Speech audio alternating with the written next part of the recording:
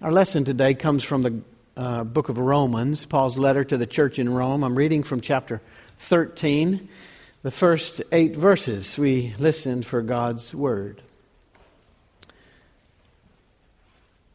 Let every person be subject to the governing authorities, for there's no authority except from God, and those authorities that exist have been instituted by God. Therefore, whoever resists authority resists what God has appointed, and those who resist will incur judgment. For rulers are not a terror to good conduct, but to bad. Do you wish to have no fear of the authority? Then do what is good, and you will receive its approval, for it is God's servant for your good. But if you do what is wrong, you should be afraid, for the authority does not bear the sword in vain. It's the servant of God to execute wrath on the wrongdoer. Therefore, one must be subject, not only because of wrath, but also because of conscience. For the same reason, you also pay taxes, for the authorities are good servants, busy with this very thing. Pay to all what is due to them, taxes to whom taxes are due, revenue to whom revenue is due, respect to whom respect is due, honor to whom honor is due. This is the word of the Lord. You may have heard me talk about the placard that hangs in an important place in my study in the Virginia building on the 3rd floor. The placard is right there on the bookshelf to remind me prominently of something that helps me. The placard says, the main thing is to keep the main thing the main thing. I've talked about this before. I want to talk about it this week. That phrase has been particularly helpful to me this week, especially as the megastorm Sandy skirted up the coast of the eastern seaboard and crashed into New York and New Jersey. The massive force of nature caused such destruction and mayhem. I'm sure you've seen the reports and seen the photos. Many lives lost, many businesses ruined, billions of dollars in economic damage and loss, and lots of emotional carnage. We're reminded once again that we live in a dangerous and uncertain world. This is how the world works. The main thing for me is to keep remembering that we belong to God, that we are loved and held by God no matter what happens to us, and that our lives as God's people have a particular focus. We're to strive to follow Jesus, to love and help, spread kindness and hope wherever we find ourselves. It's easy to forget these things when the storms hit and life can be so full of heartache, so sad, so discouraging. The main thing is to keep the main thing the main thing. That phrase also has helped me in many recent weeks as we come up, and it can't come soon enough, to Tuesday and Election Day. We've all, in this swing state, been inundated with ads and endless campaigning and lots of negativity and political rhetoric. In fact, in the last few days, I've had so many phone calls to my house. Megan, whoever she is, from the RNC, has called me at least 14 times in the last few days. Veronica called also from some unknown political action committee several times. And I have had a personal phone call from Vice President Joe Biden at my house. And guess what? Clint Eastwood also called me. Isn't that something? Got a personal phone call from Bobby Scott, my congressman, from Tim Kaine, our former governor, and yesterday, even Mitt Romney called. I'll be glad when the phone stops ringing during this election campaign. Seriously, The last major election in 2008 had a feel and a slogan even of hope. And this year's campaign, with the billions spent and the polarized 50-50 division almost everywhere across the country, and with it all coming down, all of it, to just a few undecided voters in Ohio, it seems like despair can take over, or is taking over. There's even speculation that the Electoral College is going to end in a tie. It's that close. It can feel that heavy and discouraging. I read an article this week that confirmed that George Washington was the only person elected President of the United States with a unanimous vote of the Electoral College. Following his election, Washington appointed one of the most distinguished cabinets to ever serve in the history of our country, including Alexander Hamilton and Thomas Jefferson, the Secretary of Treasury and the Secretary of State, that differed on national policies and the size of government and the way government should be involved and how foreign affairs would affect our country. But Washington managed to hold them together for 4 years, promoting national unity and working for the common good. But eventually, that great war hero of the American Revolution couldn't hold his cabinet together, and partisan politics emerged. But has it ever been this bad? Senator Chris Coons is a senator from Delaware who was elected in 2010. He recently noted that in his short time in the Senate, that august chamber, how the prayers of the chaplain of the U.S. Senate have taken on a very different tone in just 2 years. The chaplain's prayers, he says, have grown decidedly urgent, more pointed, and more explicit in asking God to bring unity.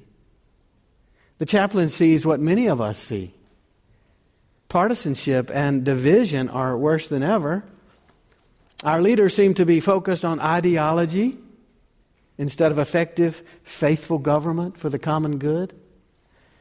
Our leaders seem rarely to be thinking about what is best for the nation, but rather victory over the enemy. Distrust, disdain carry the day instead of creative compromise for a better America. This is why the phrase helps me.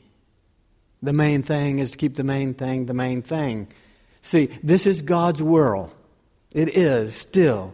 And we are God's people. We are still. And we have work to do to promote God's reign, no doubt. A lot of work to do.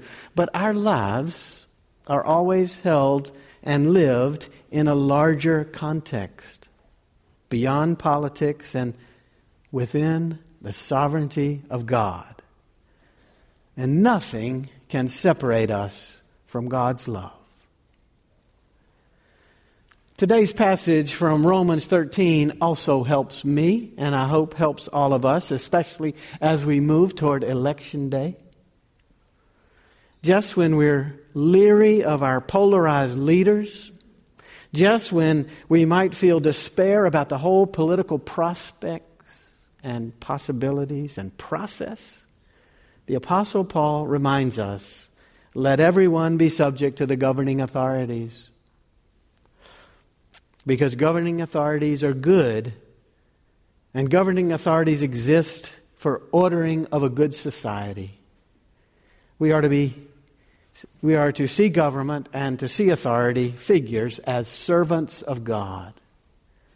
Paul says God has placed government for good.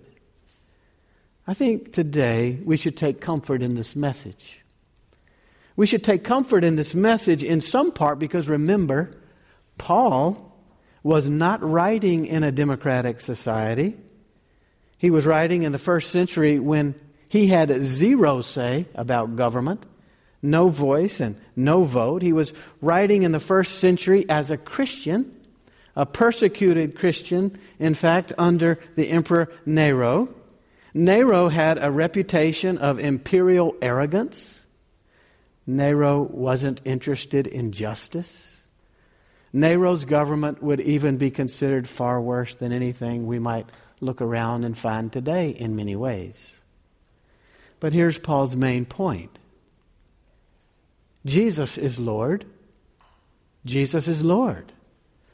The kingdom of God is at hand. It comes in Jesus, and it will come finally and fully in God's good time. We need not get into quarrels with lesser lords. That's Paul's point. Government, even taxes, he says, are important parts of life. Yes, even taxes.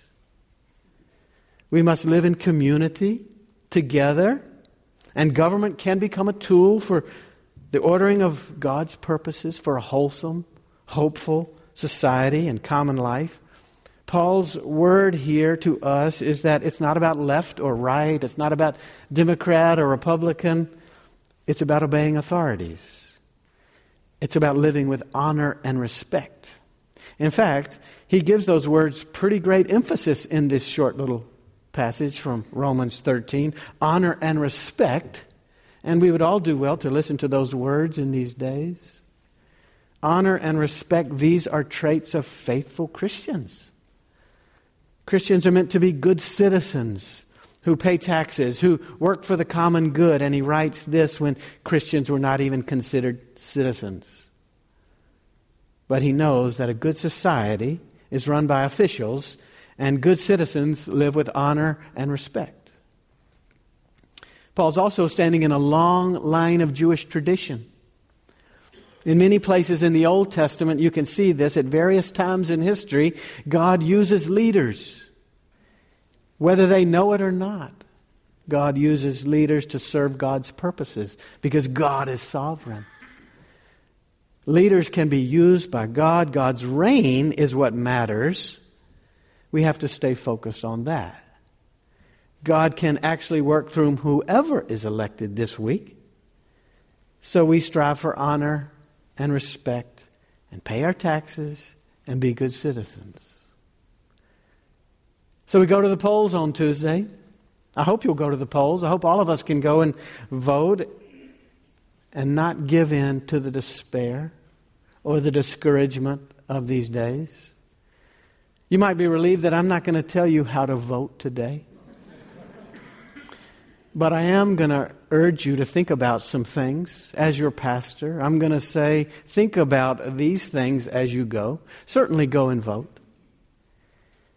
But don't just go and vote.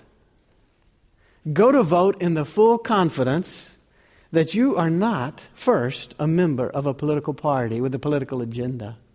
You are first and foremost a disciple of Jesus Christ. Vote with that on your mind and in your heart. You are known and loved by God. You are called to love God and love others. Go and vote with that on your mind and heart. That means that all of us must strive to set aside some of the inherent self-interest that we always carry around.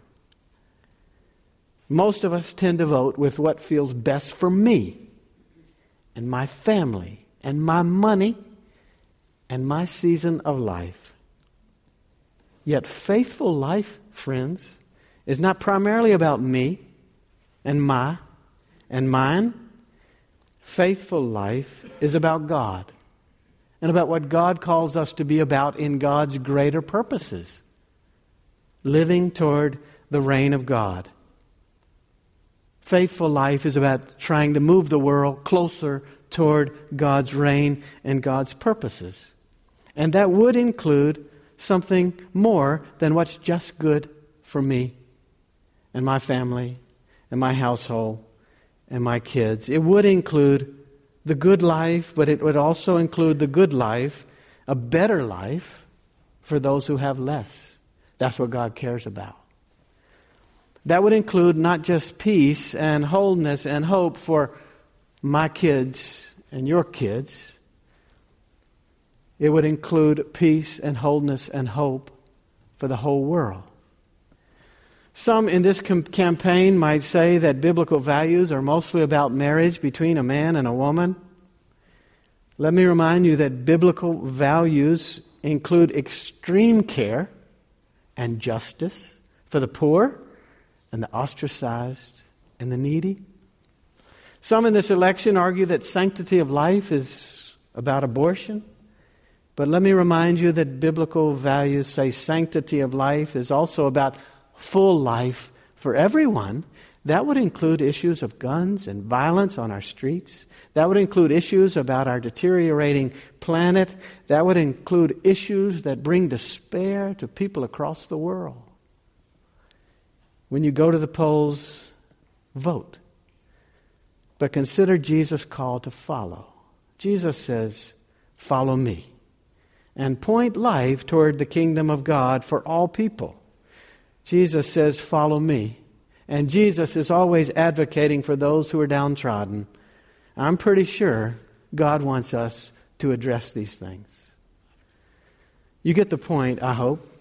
Real faith demands that we vote with real faith, not just our self-interests, but God's interests. Because God keeps calling us beyond ourselves.